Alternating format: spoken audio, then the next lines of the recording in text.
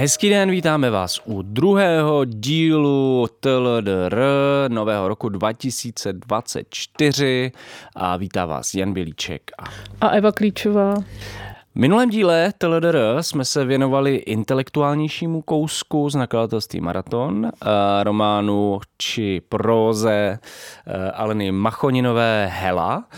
A dnes jsme vám slibovali něco peprnějšího, takže doufám, že už se na to moc těšíte. My se na to těšíme. My se na to těšíme velmi. Jsme si užili svátky tady s českým bestselleristou. Ano, ale než se do toho pustíme, tak jenom připomínám, že do konce ledna stále jede naše crowdfundingová kampaň Alarm naděje v temných časech. Pokud chcete nějak pomoci naší redakci nebo tomuto podcastu, tak bude nejlepší, když nás v ní podpoříte. Alarm totiž bez svých čtenářů, čtenářek, posluchačů a posluchaček nemůže existovat.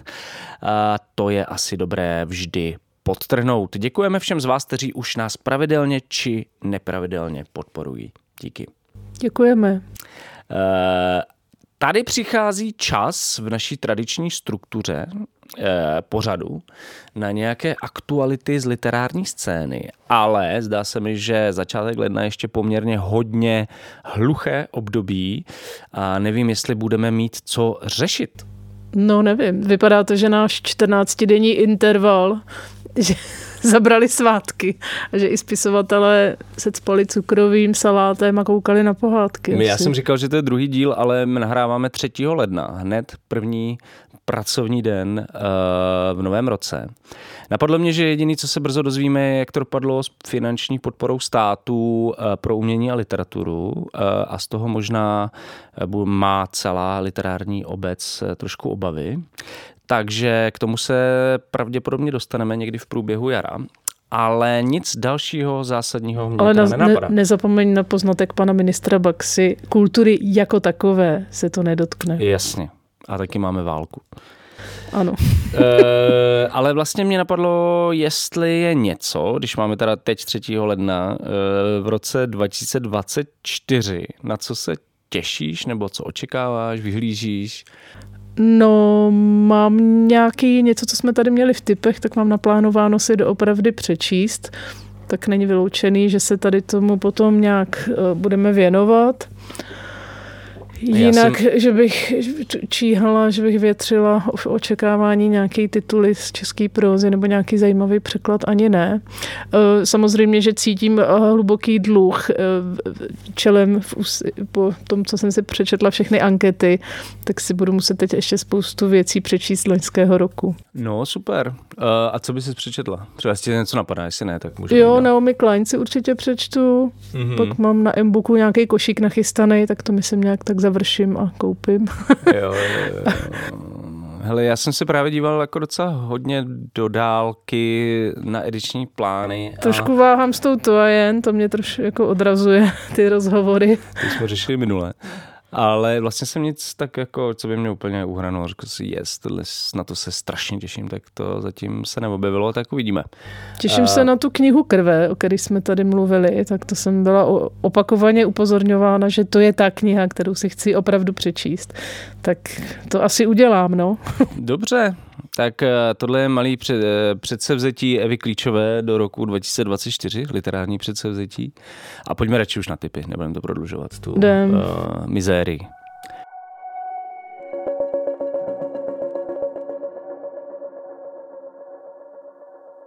Na konci ledna vyjde v nakladatelství Argo próza nebinárního autorstva Lukas Rijneveld s názvem Ty moje skvostné zvířátko. Pokud vám to jméno Rijneveld něco říká, tak jste nejspíš zaznamenali jejich předchozí knihu S večerem přichází tíseň. Za tuto knihu získali Rijneveld velmi prestižní Man Bookerovu cenu a pokud jste tuto poměrně výstřední a specifickou knihu ještě nečetli, tak určitě do toho. A pak můžete rovnou navázat s novinkou Ty moje skvostné zvířátko, která má být reinterpretací Nabokovovy Lolity na holandském venkově. To zní hodně šíleně, takže... Nádherný názvy, to si asi taky připíšu na seznam. Uvidíme. Na tudůčko. Tak a já tady doporučím Společnost spektáklu Guy Deborda, která vyšla už podruhé, tentokrát v revidovaném, zcela přepracovaném překladu s rozšířeným poznámkovým aparátem. Překlad tentokrát mají na svědomí Pavel Šostroněk a Josef Fulka. Tak, jinak o co se jedná? Společnost spektáklu vyšla už v roce 67 a jde o nejzávažnější teoretickou práci francouzského situacionisty Guy Deborda. Správně tušíte, že co tady asi můžeme doporučovat, je to samozřejmě kritika kapitalismu, kniha, která... Já jsem úplně pohoršený. Kniha, jsem se toho ocitl. Která popisuje, jak uškodit, jsou tam praktické návody, jak uškodit spektakulární společnosti. Takže ještě navádění. Ano, je to takové jako navádění. Jinak doporučuji k přiblížení tady té práce filozofické, teoretické. V současnosti vznikl film inspirovaný tou knihou, a který jako dost jako cituje, přímo se v ní, v tom filmu se v podstatě předčítá. Doporučuji recenze od Karla Veselého, tu najdete na Alarmu, takže a to si myslím, že vás navnadí víc, než když tady přečtu celou anotaci. Rozhodně mě to zaujalo, je to něco, co má nějaké jako konsekvence i v současných různých levicových protestech, takže rozhodně zajímavé, inspirativní čtení, přestože mnoho let staré vlastně. Jo. Já tady mám totiž další docela starší věc. V nakladatelství Rubato vychází v překladu Jaroslava Hronka próza Vyzbrojení šílenstvím britské spisovatelky Mary Butts, která tvořila v první polovině 20. století. Podle anotace a toho, co jsem se dočetl jinde, je její tvorba hodně prolnutá, protchnutá mystikou, spiritualitou, William Blake, Aldous Huxley a další podobné věci, ale taky nějakým buřickým apelem a modernistickými postupy v psaní. A to psaní bylo evidentně, možná, že nejenom psaní, ale i veřejné vystupování Mary Butts bylo ve své době tak pobuřující, že pobuřovalo i Virginia Woolf a dílo Mary Butts pak na několik desetiletí upadlo do zapomnění. A nyní se v posledních 30 letech o této autorce opět mluví. A díky nakladatelství Rubato se o ní bude mluvit taky pravděpodobně v české diskuzi. Řekl bych, že pro milovníky dějin literatury to je povinná věc, pro ty ostatní ať se rozhodnou, jak chtějí.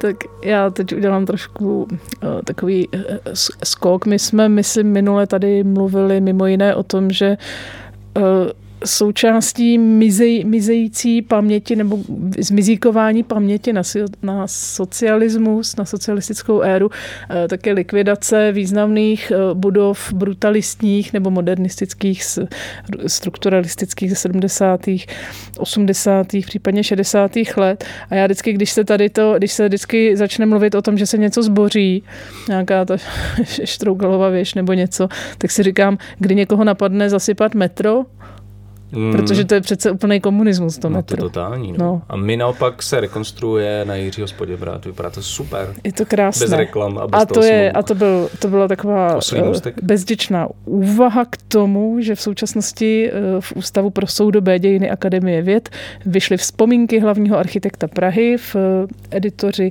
Blahomír Borovička, Martina Koukalová, historik ještě Petr Roubal a čtu z anotace, tady je hodně jmen, takže tentokrát čtu. Výstavba metra a sídlišť, zákulisí pražského magistrátu, otázka expertů v normalizačním Československu a sanace i památková péče. To jsou témata, která přináší vzpomínky hlavního architekta Prahy Blahomíra Borovičky. Editoři knihy historička architektury Martina Koukalová a historik Petr Roubal opatřili knihu rozsáhlým poznámkovým aparátem i úvodní studií, ve které umísťují Borovičkovy paměti do širšího historického kontextu. Takže to je něco, co si myslím, že v v současném stavebním boomu pražském rozhodně něco, co stojí za přečtení, srovnání a jakési rozvažování o tom, co s tím městem. Já díky svému bratrovi mám tu knížku doma a asi si ji brzo přečtu. Ale docela jsi mi nahrála tímhle typem, protože tak trošku komunikuje i s tím mým, protože když mluvila o tom vytěsňování nějakých jako levicových dějin československých, tak nakladatelství Lidové noviny vydalo aktualizované paměti československého levicového intelektuála a politika Karla Krajbicha s názvem Těsný domov, širý svět a jiné texty. Ty paměti se jmenovaly jenom Těsný domov, širý svět, původně vyšly v roce 1968, nyní je aktualizoval, opatřil komentáři a připojil nějaké další Krajbichovy texty historik Jakub Vrba. A ta postava Karla Krajbicha je nesmírně zajímavá, rád bych se o něm dozvěděl víc. Byl to německý sociální demokrat ze severních Čech a myslím, že působil v Ústí nad Labem, který ale zároveň stál u zrodu komunistické strany Československa, pak byl v prvorepublikový senátor, ale zároveň pracoval v komunistické internacionále v Moskvě, byl v exilové státní radě v Londýně během druhé světové války a následně taky československým velvyslancem v Moskvě. Kritik stalinismu a vítač pražského jara. Takže pro mě vypadá to extrémně zajímavě. Tady je to samý komouš dneska. A tak ale ty to rozčísneš teďka. Ano, já mám na závěr mám takovou pravicovou úchylku. Je to taková specialita. Autor Pavel Novotný, básník, germanista, vždycky se každý na to ptá, ten Novotný. Taky severní Čechy. No. A není to Řeporyjec, je to, jak řekl Honza před chvílí, je to pan Garzonka, čili autor skvělé sbírky zápisky z Garzonky a dědek. Vydává další knihu, vychází v protimluvu, jmenuje se to Prarady a jiné písně.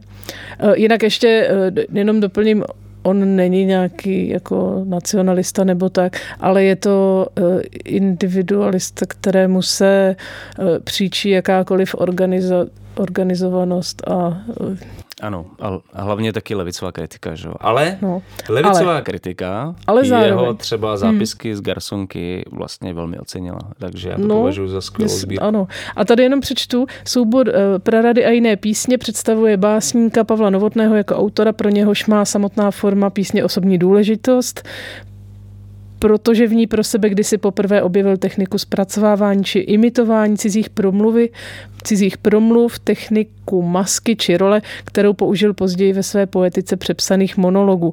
Některé písňové záznamy pak mají i přímé průniky s dalšími Novotného autorskými projekty a proto to čtu, protože se tady zmiňuje přepisy vyprávění Heleny Skalické z knihy To si pak můžeš říkat, co chceš z roku 2013.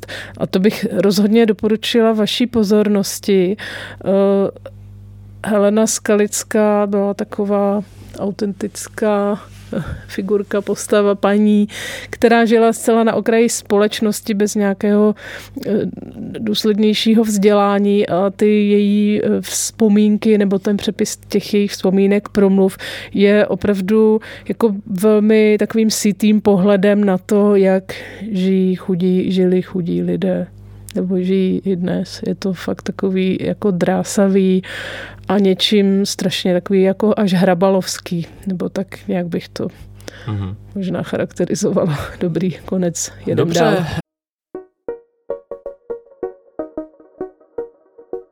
Sophie Lewis, Bell Hooks, Sheila Heti nebo knihy redaktorů Alarmu, Karla Veselého, Standy Billera, Jana Bělíčka. V našem e-shopu teď najdete knihy, které by vám neměly chybět ve vaší čtenářské výbavě.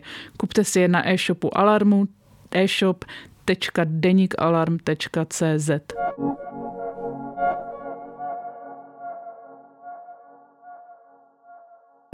Takže tipy máme za sebou, aktuality žádný a teď půjdeme k tomu hlavnímu, o čem se budeme dnes bavit v TLDR.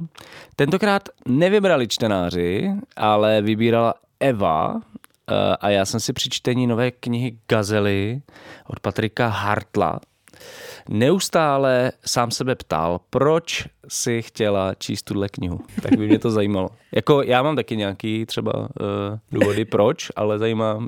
Já jsem se nechala trošku strhnout ta kniha. Patrik Hartl totiž napsal kdysi dávno knihu Prvok, šampon, tečka a Karel, která pojednává, jsou to osudy prostě 3 kamarádů, spolužáků z Gimplu, kteří se po 20 letech nějak vyrovnávají s tím, se svými někdejšími ideály. A to je, myslím, kniha z roku 2012. V roce 2023 vychází Gazely, což je jakoby nějakým způsobem genderový protějšek Prvoka, šampona, tečky a Karla. Možná znáte i filmové zpracování. A jedná se o příběhy jejich spolužaček, Gazely. No, super. A Patrik Hartl někde dal k té příležitosti rozhovor a mluvil tam o tom, že to psal jako žena, že se cítil jako žena, že to píše za ty ženy, což prostě ve facebookové skupině Everyday Patriarchy Bullshit se nesetkalo úplně s pochopením. A někdo mě tam snad přímo vybídl, že bychom se na tom mohli podívat na zoubek, což mě nějak uvízlo někde. Tak trošku teda vybrali čtenářky a posluchačky. Trošku ano. Nebylo to teda, nevzniklo to hlasováním, ale mně to přišlo jako zajímavá výzva. Před půl rokem jsme tady si četli taky autorku Radku Třeštíkovou, která nebývá úplně jaksi skloňována v kuloárech filozofických fakult. A vlastně nás to příjemně překvapilo a pro mě to byla do jisté míry objev, ta její kniha. Kde jsi, když nejsi, tuším. Tak jsem byla zvědavá, že možná zbytečně přehlížíme některé autory jenom proto, že se pohybují příliš v mainstreamu. A třeba to není... Třeba je to jiný, než si myslíme, no? No mě naopak vlastně to zaujalo, protože Patrik Hartl podle mě patří mezi ty top nejprodávanější autory, jako je Alena Marštejnová, kdo dál? Patrik Hartl. No, Radka Třeštíková asi, no. A to je tak asi všechno. Nechci nikomu křivdit. Kdysi, já jsem si, tak to už je zase jiné. To má si myslím trochu jiné čtenáře, ale při té četbě jsem si několikrát vzpomněla na Michala Vývega, což byl takový jako hegemon, bestsellerista. To jsem zrovna chtěl říct, protože vlastně to přirovnání k Vývegovi jsem mockrát slyšel a možná se k tomu teda pak dostaneme, proč, jak se to má s Vývegem a s Hartlem a proč se o tom mluví v téhle souvislosti. A pak ještě, když jsem teda chvíli doloval nad tím, co mě na tom přijde zajímavého, tak mě to přišlo zajímavý jako nějak sociologicky. Ano. Protože Patrik Hartl je z Olomouce a píše o strastech pražské vyšší střední třídy a lidi to masivně čtou. To mi přišlo taky fakt zajímavý. A taky se k tomu pak dostaneme. Tak to jsem si ani nevypátrala, odkud je, ale právě jedna z otázek byla během té četby, kdo to vlastně čte, pro koho je to jako napsaný. Určitě. A jedna z mých teorií byla právě to, že tady se jako českýmu, venkovu, tím myslím teda i Olomouc, nebo nějaká menší města mimo Prahu, jako ukazuje, jak vypadá ten život, ten vysoký exponovaný život v Praze. Jo, a týká se to, je to vlastně i ty předchozí knihy. Tak se k tomu dostaneme, bo já k tomu mám taky spoustu nějakých postřehů, ale ještě jsem chtěl vlastně, dejme si tu knihu trošku představit.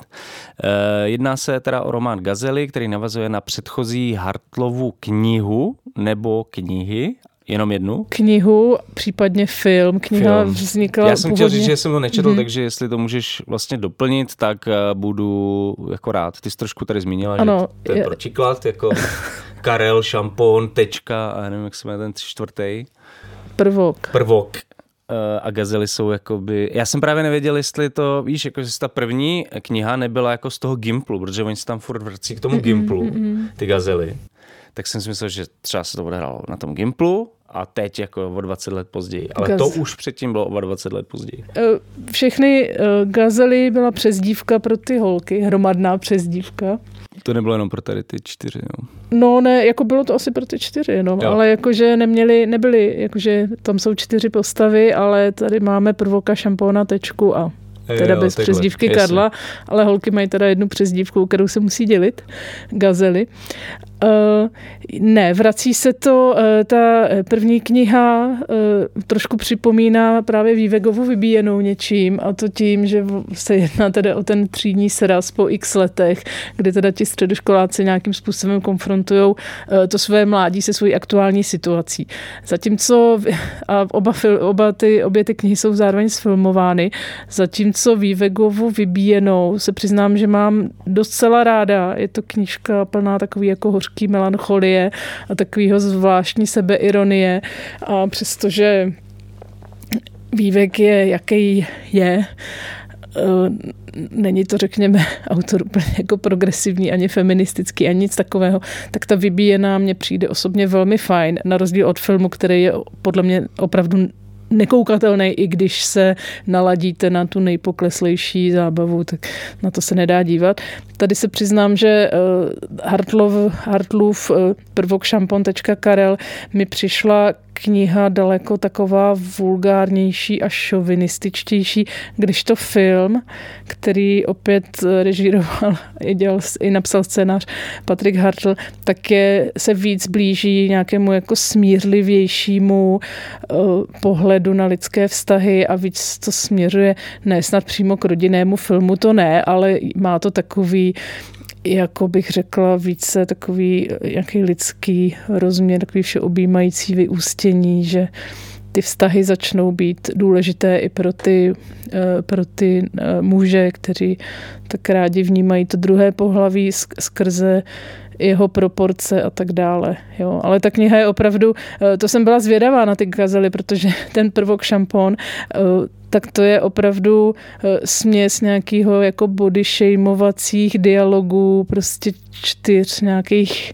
týpků, kteří jsou zároveň spíš jako lůzři, ale zároveň to je jako ohromná legrace, což mi třeba osobně úplně nepřišlo.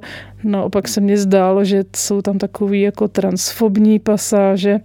Nevím, byla jsem sama zvědavá, jak si autor poradí s tím, že se jaksi mentálně přepne do ženského módu a co s tím bude dělat, jak to může vypadat. Takže Gazely jsou podle anotace a ve skutečnosti i podle knihy jedním šíleným týdnem 3 nejlepších kamarádek, Heleny, Karolíny a Šárky. Teď už teda jim nikdo neříká Gazely, ale mají společný chat na WhatsAppu nebo něco takového, ve kterém si sdílí svý zážitky. Jsou to 40-tnice, které jsou vlastně přibližně ve stejném věku jako Patrik Hartl, který je ročník 76. A jak už jsi tady zmiňoval, tak Hartl zmiňoval, že ho strašně bavilo psát, jako by byl žena. To je asi teda ten hlavní důvod, proč jsme si tu knihu vybrali.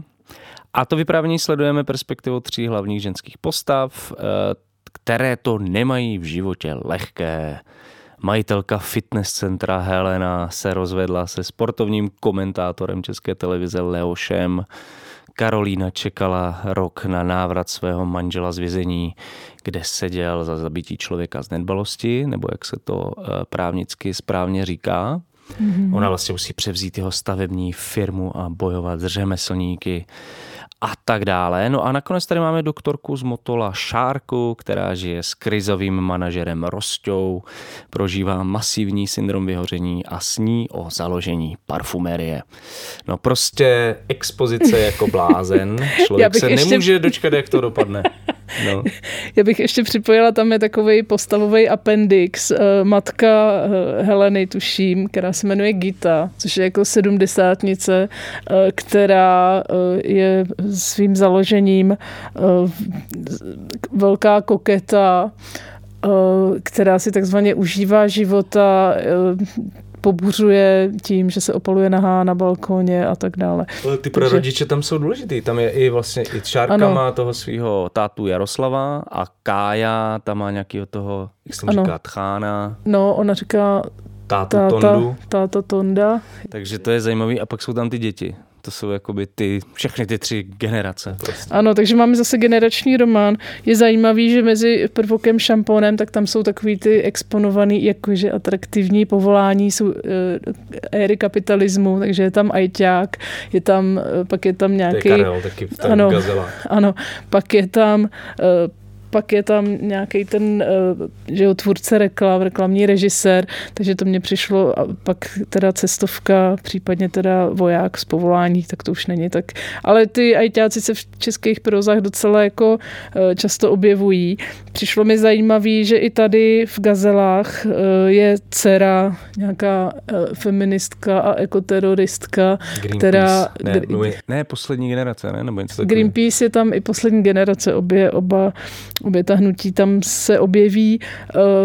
Neholí si podpaží, nenosí podprsenku a má velmi jaký vztah k životu. Je taková na rozdíl od upjaté, pracovité matky, tak je taková dost tam free. Jde právě o to, že je jakoby stejná jako ta máma za mladá, ale ta už prostě žije jiný život, že nedokáže se odvázat a tak dál.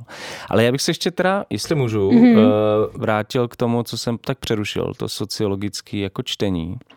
Protože mi přijde, že to fakt nejsou příběhy obyčejných lidí, ale příběhy úspěšných, bohatých, relativně spokojených lidí. Šárka žije na Starém Městě v krásném bytě s terasou s výhledem na Anišský klášter. Helena v Holešovicích, majitelka fitness centra. Největšího v Praze, kam chodí celebrity. Ano, kam chodí prostě... Adéla Gondíková třeba. Dara Rollins tam. Dara Rollins přišla na večírek fitness centra. A Kája bydlí ve vlastním baráku v Chuchli, což taky není úplně špatný, co si budeme povídat. Mě to celou dobu, když jsem to četl, tak jsem říkal, proč by mělo čtenáře, čtenářky zajímat, proč by je měly zajímat problémy lidí jako z té vyšší střední třídy. A zajímalo by mě, jak to vysvětluješ ty? Mě někde utkvěla v nějaké recenzi filmové už kdysi dávno, nebo nevím, nedokážu to časově zařadit, jakýsi postřeh filmového recenzenta či recenzentky, že vlastně mýdlové opery, různé mainstreamové seriály, které míří na většinové publikum a mají ambici se stát nějakými jako blockbustery a takovými těmi populárními rodinnými filmy nebo vztahovými filmy, tak jsou, nevím jestli bez výjimky, ale vždycky situovaný do jakoby vyšších socioekonomických poměrů, než je průměr nebo vůbec než je běžné, protože to prostě slibuje nějakou atraktivitu. Vnímám to jako součást nějakého eskapismu, že když chceš moc věřit, že je svět v pořádku, tak tenduješ podvědomě se identifikuješ s řekněme tou podnikatelskou nebo vyšší střední třídou, aspoň v rámci nějaký zábavy nebo kulturního teda konzumu. No, protože tam jako fakt ty největší, jakoby, jak to říct, problémy nebo nějaký jako deformace toho systému prostě nepronikají. To je jakoby úplně takovej jako až idylický svět. Já vím, že tam... No, ale zároveň se tam asi dvakrát se tam objeví nějaký moment, že ten kapitalismus je vlastně v něčem na houby, že je jako že ty lidi jsou jako úzkostní, že furt makají, na sobě makají, dělají za sebe v podstatě nějaký jako produkty, který musí někde uspět na nějakém trhu práce, někde ve společnosti, jo, o čem mimo jiné píše ten Guy Debord, který jsme tady doporučovali na začátku. Pak je tam jeden moment, kdy krizový manažer, jeden z těch manželů, lékařky jeden z těch manželů, konkrétně manžel lékařky Šárky Rosťa, tak když má jak si redukovat počty zaměstnanců někde v železárna na Slovensku, tak se potká jaksi s nějakým nenávistí, řekněme tam těch propuštěných dělníků, takže tam nějaký jako sociální moment je. Ale to jsou do jistý míry se dá říct, že i dcera ekoteroristka pro zjednodušení jí, tak můžeme teď říkat, tak taky nějakým způsobem působí jako lehký narušitel systému, zároveň jsou to ty děti, které se nechají odvážet vozit tím autem po Praze celý den a tak na ty tréninky, takže je to jsou takový jako drobný, bych řekla, jako trhlínky, jinak vlastně dost jako rigidně nastavený představy o světě, kde se prostě maká. Jo, já myslím, že to je možná hlavní myšlenka toho celého románu. V tom smyslu, jako máme svoje problémky, úzkosti, někdy prostě je toho na nás moc, ale je to stejně prostě ten nejlepší život, jaký můžeme žít. Jako to je vlastně to vyznění, které mi přišlo extrémně depresivní, protože jako když, nevím, jak moc můžeme spojovat, ale když prostě se člověk zamyslí nad těma peripetiema, jo, možná se k tomu ještě dostaneme později, protože tady mám na to navázanou jako ukázku, tak jako to smířlivý nějaký vyústění těch všech příběhů mi přišlo úplně na hlavu. Jako vlastně. No, ono je to, přiznám se, že a to mi přišlo taky, souhlasím s tebou a ještě mi přišlo, že to překlopení tady nějakého jako běžného, takzvaně běžného života nebo výjevy z každodennosti, jo, nebo je to takový jako zvláštní jako podnikatelský realismus, tak když se překlopí do toho genderu, do těch žen matek, jo, který jsou tam všechny, tam mají sice ty děti kolem těch 10-15 nebo takový ty mladý puberťáky věku a v podstatě je pořád obskakujou, dělají jim takovej ten jako mama hotel, mama taxi a tak dále. Zároveň teda jako podnikají naplno a zároveň ještě jedou ten jakoby ten kompetitivní vztah, jakoby to, co má člověk v té profesi, v tom podnikání, že teda usiluje o to, aby vydělával ty peníze, aby generoval zisk, aby likvidoval konkurenci, tak to se vlastně tady jako přenáší i do vztahu těch lidí. A ty ženský vlastně, a to se tam i objevuje, jo, že oni pořád jedou ten závod s těma mladšíma.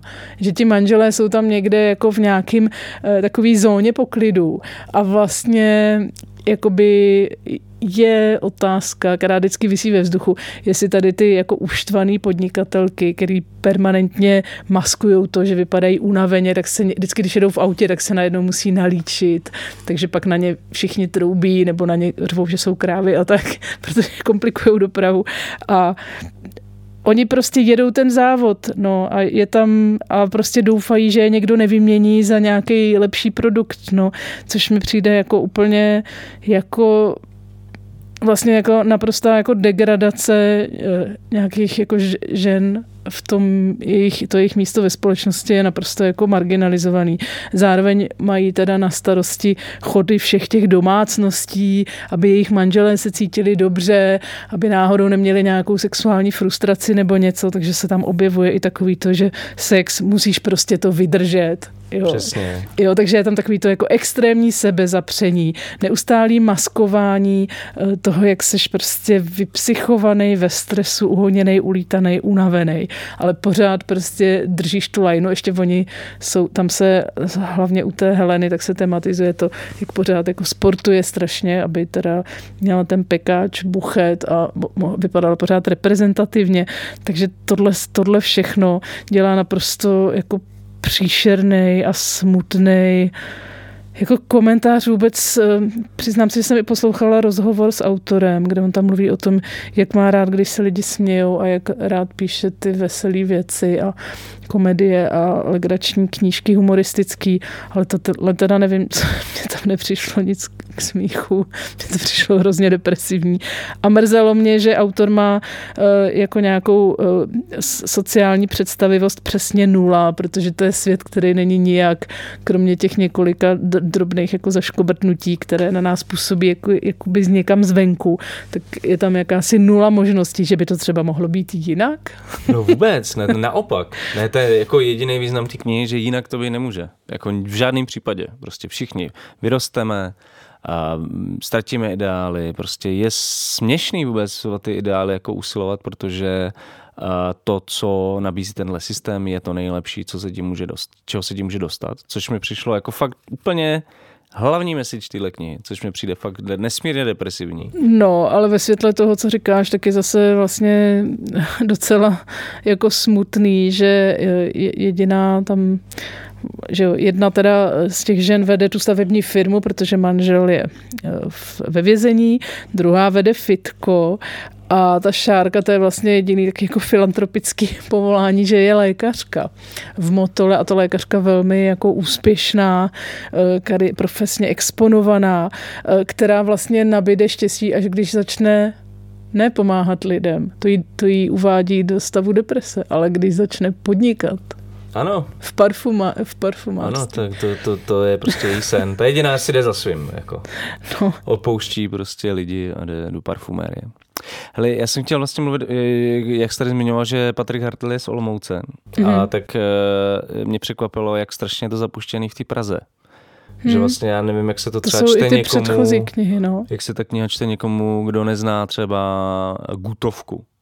No to jsem si říkala, lázně, ano. Nebo Holešovický přístav. Nebo diskošku v Karlových Lázních. Jako mně to přišlo zvláštní, že to pro toho autora jako je tak důležitý, aby byl vlastně ten příběh zapuštěný v těch jasných kulisách. A ještě navíc ho zabydluje jakoby těma pražskýma osobnostma. Nebo jako, tam jsou jako ty reální lidi, jako designéři, prostě moderátoři, influenceři. To mi přišlo strašně zajímavý a vlastně moje vysvětlení je, že to je nějaký marketingový tah.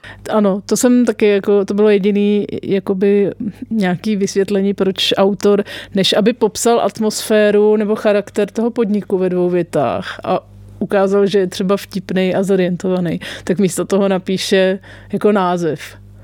A to asi pak někdo z Olomouce, nějaký prostě jako podnikatel z Olomouce, tak ta manželka si to čte a říká, tam musíme. No jasně. A pak udělá si seznam. No jasně, protože jako ono to míří na pražské čtenářstvo, nebo na čtenáře a čtenářky, které aspirují na to pražáctví. Jo. Stejně tak podle mě píše ty příběhy pro to movitější publikum, které nemá problém dát pár stovek za knihu, v níž se navíc poznají. Jo. A zároveň je ta kniha podle mě přitažlivá i pro čtenáře a čtenářky, kteří by jednou rádi žili stejné životy jako ty postavy Hartlova románu. Což je skoro nepochopitelné. No, to je skoro nepochopitelné, ale nepochybuju o tom, že takový lidé existují. No a pak jsou tady čtenáři jako my 2, které nezajímá nic z toho. A je otázka, jestli to na ně může vůbec fungovat nějak. No mně přišlo, že tam je spousta absurdit. Třeba jako řekněme, že to je kniha, která nějakým způsobem nerozporuje takovej ten workoholický drive, řekněme nějakýho, bych řekla skoro ranýho kapitalismu. A nebo pozdního. No ono, to je jedno v podstatě. Je to furt stejný, akorát v jiných prostě kulisách. Tak mně připadá zajímavý, že vlastně tam se jako někde na pozadí pořád, nebo někde v podpalubí těch dialogů a těch osudů těch postav, tak tam pořád jako tepe taková ta myšlenka, že těm ženám by přece jenom možná bylo lépe bez té práce. Což jim tam i ti manželé někteří navrhují. Jo, že oni vlastně pracujou, aby si něco dokázali. Aby ukázali svoji nezávislost. Jo. Zároveň se tam asi 2krát na těch 450 stranách zmiňuje feminismus, jakože hlavně nebejt nějakou zapšklou, zakyslou nebo jako takovou feministkou. Jako já bych jenom tady chtěla podotknout, že jako i nejsmutnější feministka je asi 3krát veselější než tady ty postavy, které jsou v podstatě pořád jako na hranici nějakého kolapsu fyzického i psychického. Já bychom potěšili taky Miroslava Balaštíka, tak bych se rád dostal k té formě, nebo k tomu, jak je to napsaný, protože mi to přišlo strašně zajímavý. Ty jsi tady zmiňovala už to srovnání s Vývegem. Myslím si, že ten základ je, že ve svých nejlepších letech byl Vývek jako mnohem lepší stylista a spisovatel než Hartl. Jako o tom asi není. O tom není pochyb. Není pochyb. Přišlo mi na tom zajímavý, jak on píše, že je extrémně doslovný ten Hartl. To jsi to zmínila tady s těma podnikama, nebo jakože tam už ani nic nevysvětluje. Jo, tam je prostě jenom název. Ale nebo prostě to dělá tak, že nenaznačuje a ty čtenáře prostě vezme za ruku a dovede je úplně až k té pointě, jako aby to náhodou vůbec nikomu jako neuniklo, co má na mysli. Jo. Já jsem nad tím přemýšlel, že tam je určitě několik takovýchhle pasáží, kde přesně takhle pracuje. Teď nemám po ruce žádný příklad, bohužel. Ale pamatuju si pasáž, ve které jedna z hrdinek něco dělala, čímž měla jakoby vyjadřovat svoje momentální emocionální nastavení. Měla to jakoby demonstrovat tomu svýmu okolí. A Patrik Hartl, jako, jemu nestačilo to jenom popsat, jakože něco dělá a někdo jí sleduje, ale musel napsat, co dělá, začal vypisovat, proč to dělá, jak se u toho cítí, co chce, aby si myslelo její okolí. Jako mně to přijde fakt úplně strašně bizarní, jak on s tím pracuje. Jo? Že tam není vůbec, jako, tam není žádný prostor na domýšlení si jako čehokoliv. Jo.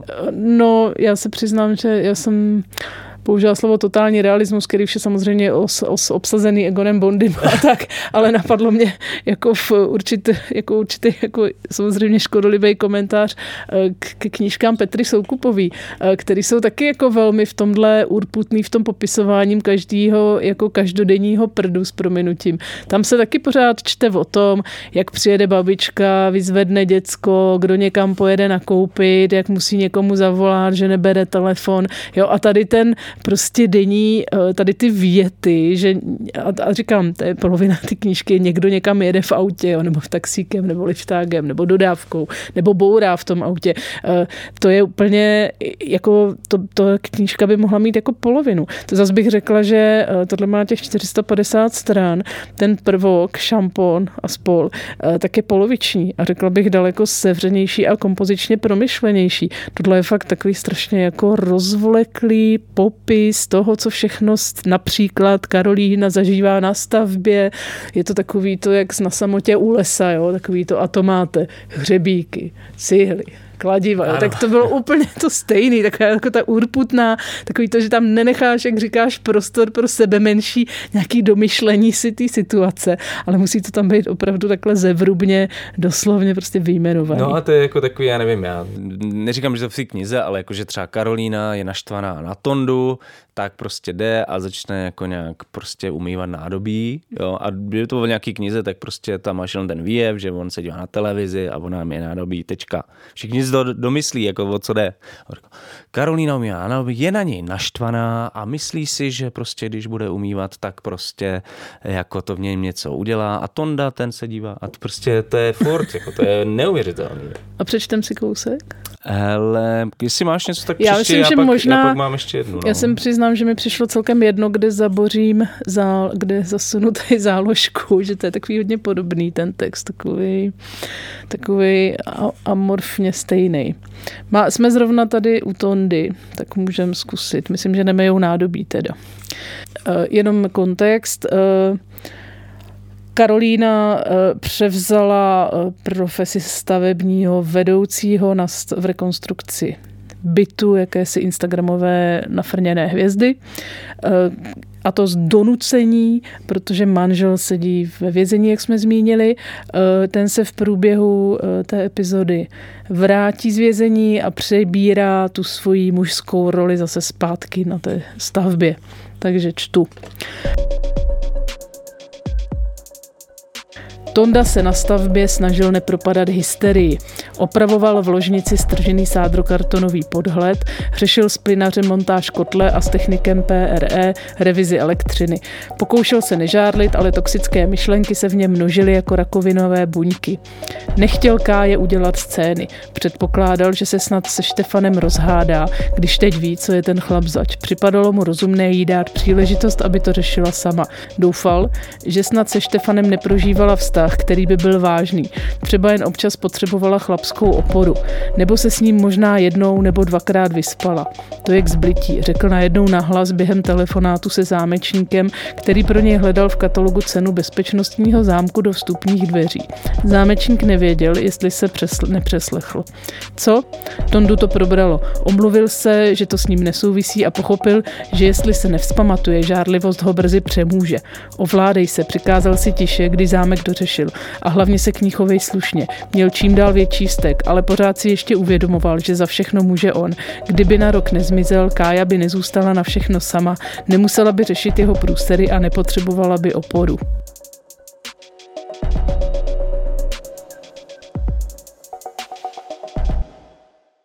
Totální realismus. Totální realismus, no, prostě takový to, co si postava myslí asi za 3 rohy.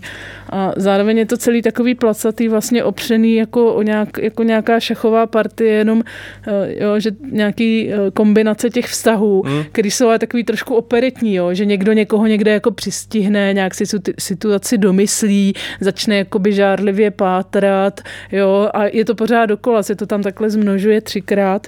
No mně přišlo zajímavý, jak on konstruuje ty peripetie, jakože vlastně často, já nevím, jestli máš stejný čtenářský zážitek jako já, jsou ty situace jako vlastně celkem nepříjemný, ale vždy skončí nějak jako smířlivě. Nebo jakože já třeba jsem si v hlavě zkonstruoval, když jsem si to četl, mnohem temnější varianty jako toho, co by se mohlo stát. A dokázal si představit něco fakt jako bolestivého. Je to taková operetka, no. Thrillerovýho, jakože z těch situací, které on tam nahazuje, prostě úplně můžou vzniknout jako fakt katastrofální věci, ale vždycky z toho vzejde taková nějaká člověčinka, ve který si všichni tak jako nakonec bazálně rozumějí. A důležité je asi pro Hartla zanechat v tom příběhu nějakou takovou komediální linku, přestože vlastně ve výsledku by to mohlo být klidně tak jako bergmanovsky drásavý a zničující, jo, což bohužel se teda nikdy nestane v té knize. Jo. No, protože tam není ta sociální imaginace, nebo nějaká, ani řekněme, já mám někdy chvílema pocit, že ženy jsou pro Patrika Hartla muži s prsama, jo. Zatímco vůbec poprsí je výraz zásadní prostě charakterovým rysem postav v Prvokovi Šampónovi, kde se to teda tlumočí optikou mužskou, takže jsou to, já nevím, říkám, tam se neobjeví postava, aniž bychom se my se nedozvíme často, jak se jmenuje, ale víme, jaký měla prsa, jo? Jestli to byla teda ta blondýna s nějakým poprsím a tak dále, nebo bruneta, nebo kolikatky měla prso a tak dále. Tady je to zase. Jo, jako výraznou charakteristikou těch postav je to, jaký mají nebo nemají prsa. Zajímavý mi přišlo, že je tam jako vedro, takže si furt sundávají pod prsenky, dvě ze tří těch žen, což mi taky přišlo takový... A mají skoro všechny velký prsa, ne? To je fakt strašně divný. Ta jedna, ta fitness paní, tak ta nemá. A má teda i placatý zadek, takže pak použije nějakou vycpávku. To je ten ideál krásy Patrika Hartla. No. Velký prsa a no je to trošku jako kdyby...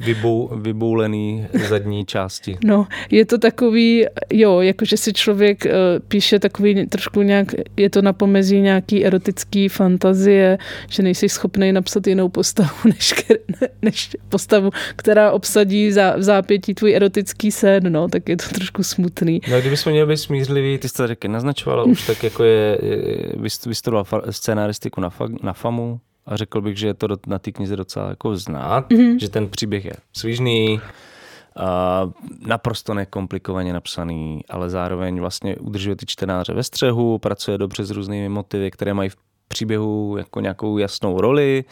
Objeví se tam, pak o několik desítek stránek později se na to naváže, prostě je to dobře prokomponovaný. Jo, to si v tomhle obecně, ohledu to jako precizní vlastně to práce. si myslím obecně, že je ale zároveň taky charakteristika tady těch mainstreamového psaní. Někomu se to teda daří lépe a to bych řekla, že právě Patriku Hartlovi, který o sobě v rozhovorech často mluví, že je puntičkář a posedlý prací a tak to je vidět. V tomto je to vidět, že to není jako odfláknutý psaní a že vlastně je to něco, co dokáže čtenář, který není třeba úplně milovník nějaký jako avantgardní literatury, tak tohle ocení, že se ty postavy nikam nestrácí, že je to takový čistý, přehledný, jasný, jednoznačně popsaný, že když tam někdo přijde jedním směrem, tak odejde druhým, a tak to má být. Žádné znejišťující šerosvity literární. No to je ono. A ty už o tom taky mluvila, myslím si, že to je důležitý to ještě jednou jako podtrhnout, že tam chybí jakákoliv hloubka nebo nějaká originalita, nějaký jakoby zajímavý postřeh, který by tě překvapil. To je prostě úplně jako geniálně, precizně napsaný, sešroubovaný, ale jako tak to jako prostě prošumí a hotovo. No jistě. A ty postavy jsou, říkám, zároveň jedna jako druhá, že jo? Jsou to takový jako úspěšné ženy vyšší střední třídy pozdního kapitalismu, které se hodně snaží teda. No. Až je to až jako, říkám, tam chybí jakýkoliv jiná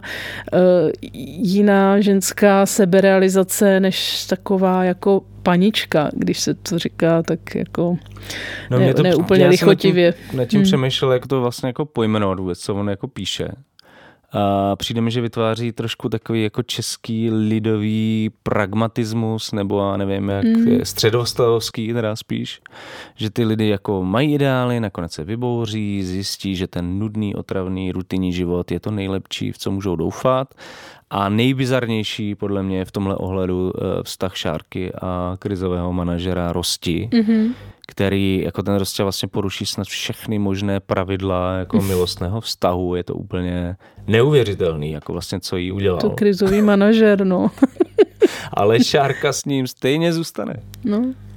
Já tady můžu vlastně přečíst tu pasáž, kdy ona jako, doufám, že to nevyspojuje moc, ale kdy ona jakoby... Ale tam je takových mikroscének, že to zapomenete. Že přemýšlí, jako co s tím udělat, s tou situací, kdy prostě on jí fakt strašně ublížil a ona jako furt přemýšlí teda, co má dělat, má odejít, nemá odejít. A tady vzpomíná na to, jak na toho otce svého Jaroslava. Šárka byla v pubertě a Jaroslavova prchlivá povaha jí strašně lezla na nervy. Tak proč s ním zůstáváš? Provokovala mámu Šárka.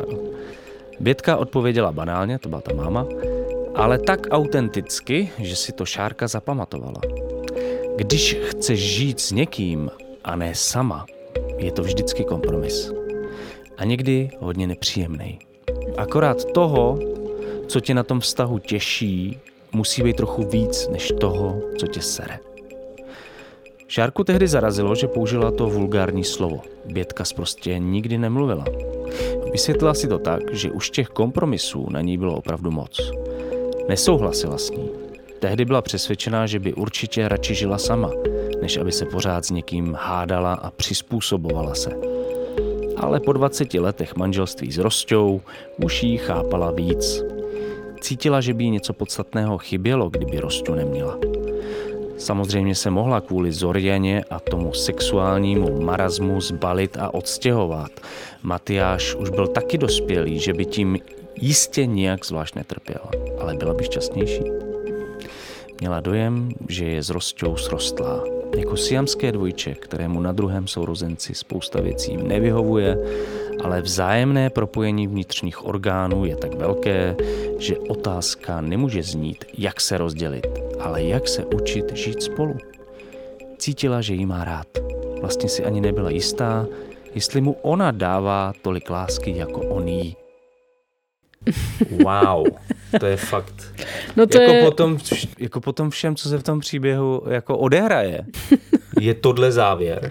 No, jako to je neuvěřitelné. Jako ono je to vlastně, jednak je tam takový to, sice je to takový, že jsou ty ženský takový jako uhojený a jedou ty kariéry, ale zároveň se tam pořád jako variuje s takovým tím, že pro ně je to jako nějaký utrpení, ta práce, ta kariéra. Jo, u těch šampónů a prvoků tohle není. Jo, tam ta práce je úplně normální součástí života, ale tady je to vždycky jako nějaký jako mučednictví. Jo, něco, co ty ženský dělají jako z vypětí sil, že by jim bylo někde jako jinde na kanapy, jenom kdyby leželi a voněli, tak by jim bylo asi líp. Jo. Velmi... No to jo, ale oni ještě musí se starat o tu domácnost, jo? No právě, že to je, ano. Že to už tomu autorovi nedochází. No a ještě vypadá to teda jako, protože jedeš ten závod s těma o 20 let mladšíma holkama, že? No, takže... tak jsi prostě top pražská rodina, prostě krizovýho manažera, máš děťátka, prostě musíš reprezentovat, všechno musíš vypadat vymazlený, skvěle, musíš chodit do fitka, musíš navařit prostě, musíš jako odvízt děti na trénink, jako to je úplně... A nebylo by jim líp doma prostě, proč musí běhat za kariérou?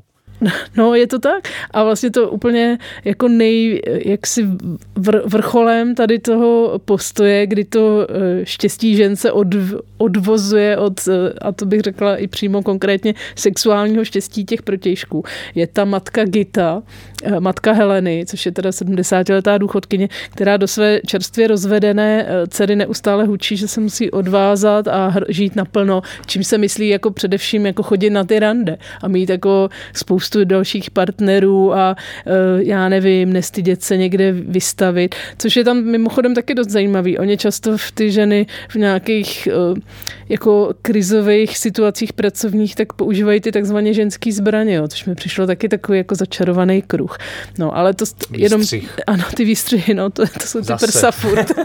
To je jako prsa v autě, jako to jsou gazely, jsou prsa v autě. Yes. No, takže i ta matka, která už vlastně nepracuje, tak ona je tam úplně jako esencí, ale zároveň je v tomto popření, že ona vlastně je jako, že ona se staví, celou dobu o sobě mluví, že ona je ta hrdá, co se rozvedla, protože něco byla nespokojená a tak. A až na konci, tak během nějakého prostě takového deep talku s tou Helenou, s tou dcerou, tak se přizná, že naopak ten partner ji opustil. Jo? Že tam je, a tam je, si všimně, tam je takový ten moment, že ty ženy dělají všechno špatně. Buď jsou moc na kariéru, nebo jsou moc upnutý na ty děti. Jo? Že to je zase ten případ té Heleny, že ona furt obskakuje toho manžela, tomu to jde na nervy. Jo? Že furt něco jako řeší. Jo? Takže ať uděláš cokoliv, vždycky je to moc nebo málo. Objevuje se to tam i s tím, s tou tělesností, jo? Že jedna už je moc tlustá, happy end, prvoka šampóna, Tečky a Karla je v tom, že vztah Tečky a Ireny se naváže, až když ona zhubne asi 20 kilo, tak pak teprve může být štěstí. Jo. A tady je to taky, že ta jedna je až moc hubená, ta jedna je moc jako, ta jedna, že připomíná slůně než gazelu, jo. Takže to se tam taky pořád řeší. Jo. Když to ti muži vlastně můžou v takový zóně všeobecné tolerance prostě nějak vypadají. Je pravda, že Karel je taky charakterizován jako s nadváhou, ale nějak to nelimituje jeho možnosti jako erotického sebenaplnění a navazování vztahu. No, když to u těch žen je to dost zásadní jako překážka. No v tomhle ohledu je to ale jako fakt ten totální realismus, protože takhle nějak, že to funguje prostě v naší, bohužel, jako i společnosti, takže on jakoby jenom přebírá ty vzorce. Tak jako přebírá prostě ty kulisy Prahy a já nevím, jaký jako sociální vzorce vyšší střední třídy, tak přebírá i tady tyhle jakoby stereotypy. A... No rozhodně se tu neděje žádný teror empatie, naopak. No tak to vůbec. Naopak, a to je jako co bylo dřív, jestli slepice nebo vejce, protože ty lidi, kteří tyto koncepty jakoby jenom zobrazujou, tak oni často samozřejmě z té reality si vyberou jenom to, co zapadá do nějaký tady tý jako soutěživý představy o světě. Když co může být větší teror empatie než Patrik Hartl, který se vcítí do ženy? No to je fakt. To je úplný teror empatie. To je, jako pro mě je to hlavně teror teda, no. Ale já jenom poslední věc, asi už tomu víc nic nemám, jo, ale že mě vlastně přišlo, že to, přestože to má být jako komediální, fraškovitý a tak dál, tak to byla podle mě jako jedna z nejsmutnějších knih, jakou jsem kdy četl. No. A to, jako ten realismus je nejenom ve formě, ale taky v tom vyznění celého příběhu. Středostavovská idylka jako ten nejsmutnější životní úděl. Což by bylo super, kdyby to byl záměr ty knihy, ale ten záměr je to parodie. Úplně opačný. Je to opravdu divný pozorovatelství a snaha vcucnout se do osudu žen a vůbec nevnímat vlastně spoustu dalších nástrah různých jako sociálně nepsaných zákonů, který fungují a který jako dopadají vždycky tvrději na ty ženy. Což zároveň, ale ten autor promiň jenom, jako třeba v rozhovorech jako přiznává, jo, on sám v nějakém rozhovoru jako řekl, že jako muž vlastně se po něm ta společnost, jako po muži toho po něm ta společnost za stolik nechce a cítí se obecně jako ve všech rolích lépe přijímaný, než když se žena, jo. Ale to tam vlastně vůbec nerozpracoval a udělal 4 takový nebo 3 smutný jako portréty nějakých jako vyšťavených žen bez jakýkoliv, ale alternativy, no. Ty jsi tady expertka, takže možná mi k tomu řekneš víc, ale mně přijde, pro mě je to jenom takový laický pocit, nemám to úplně moc opřený, ale že mám pocit, že to vlastně naskakuje na takový ten momentální český filmový mainstream, který vlastně především jak konstruuje takový jako neporozumění mezi ženami a muži. Jako, já nevím, jak se to jmenovalo, muži v říji, tygři a podobný jako kraviny.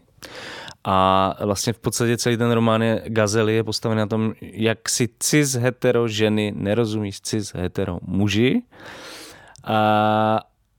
A zároveň ale to je jako být negativum, který jsem tady chtěl zmínit, a zároveň mi přijde, že nepřijde, že by ta kniha byla nějak jako reakční nebo vyloženě necitlivá až na pár výjimek.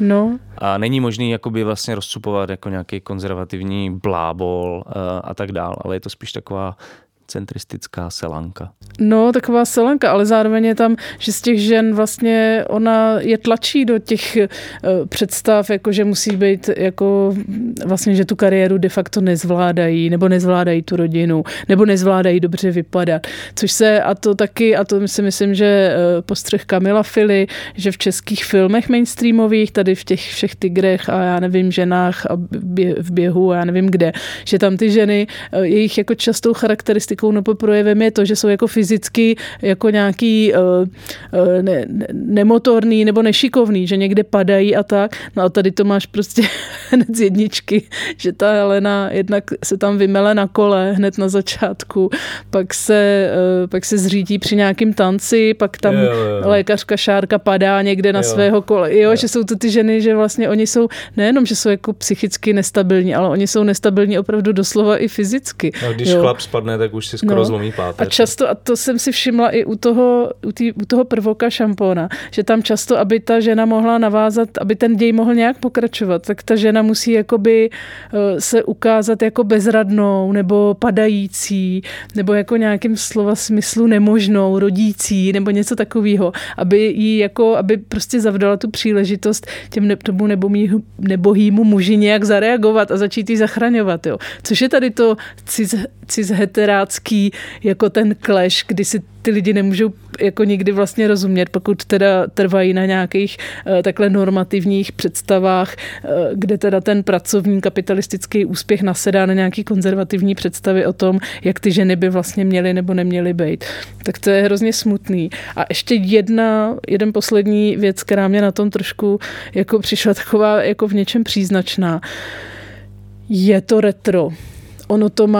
Ono přesto, že ty postavy jsou v mém věku a vzpomínají na gymnaziální léta, tak vlastně řekněme nějaký soundtrack těch knížek, a to i Prvoka, Šampóna, i Gazel, tak je těžce normalizační.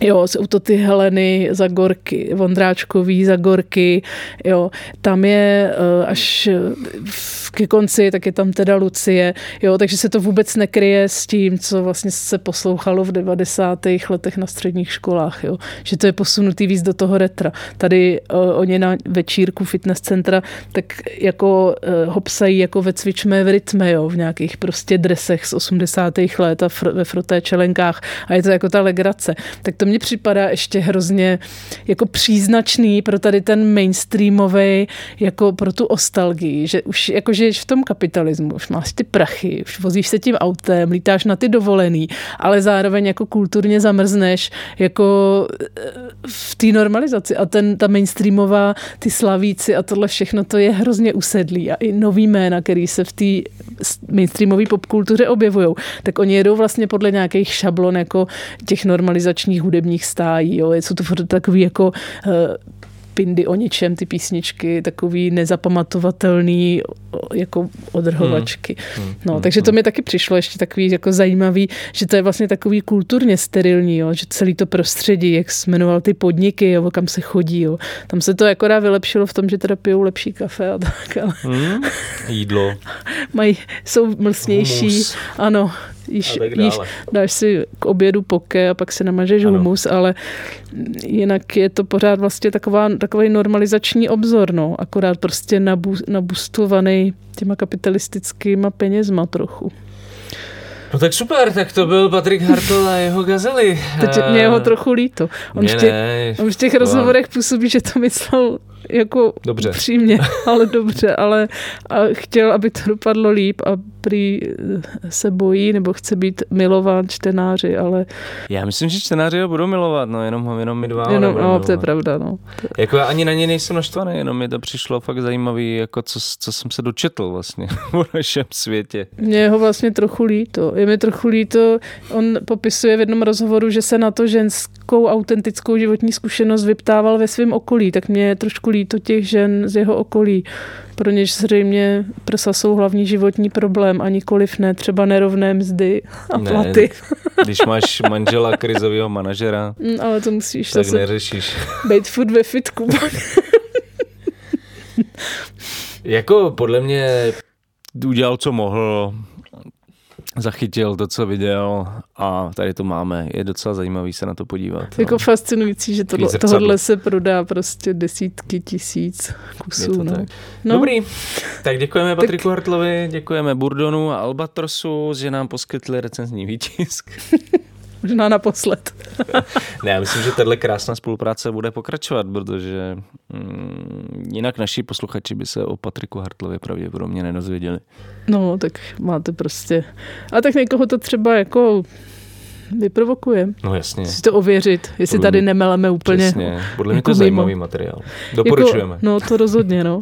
Materiál, dokument doby. Ano, až se příští sociologové, literární sociologové budou pátrat po hodnotách současné společnosti, tak tohle je ideální materiál. No to bude materiál blázen. Možná to začnu psát už teď. šlo by, no. Tak jo, to je z dnešního dílu literárního podcastu Teledr asi už úplně všechno. Opět vám musíme poděkovat za feedback, ohlasy, e-maily, podněty a tak dále. Je fakt neuvěřitelný, že můžeme teď už každé 2 týdny tímhle způsobem pozdravit 10 000 posluchačů. Máme z toho obrovskou radost. Skvělý. A budeme se snažit být co nejlepší i v roce 2024. To znamená, že nemůžeme jenom chválit. To nejde. Musíme být upřímní. Musíme udržovat tu laťku prostě vysoko. Pokud jste tady s námi už nějakou dobu, přemýšlíte, jestli nás finančně podpořit, tak se podívejte na naši aktuální kampaň Naděje v temných časech na portálu darujme.cz, protože je to samozřejmě kampaň na podporu redakce Alarmu, ale bez redakce Alarmu by tenhle podcast nikdy nevzniknul, takže pokud nám chcete nějak vyjádřit svoji přízeň, tak nás podpořte v kampani. Děkujeme všem, kteří už to udělali. To rozhodně. Pravidelný, i všem nejdrobnějším dárcům, protože ano, když se to vynásobí množstvím našich posluchačů, tak je to krásný a nám to tak stačí. Stačí 50 korun měsíčně, budeme za to strašně rádi. A jsme moc rádi, pokud třeba vás poslech Teledr právě motivoval k finanční podpoře redakce Alarmu. Z toho máme velkou radost. Díky, to už je z dnešního dílu. Děkujeme a těšíme se s vámi na dalších mnoho dílů v roce 2024. Bude jich více než hodně, v roce 2023. Bude jich strašně moc. Tak jo, loučíme se, mějte se skvěle. Naschle, ahoj.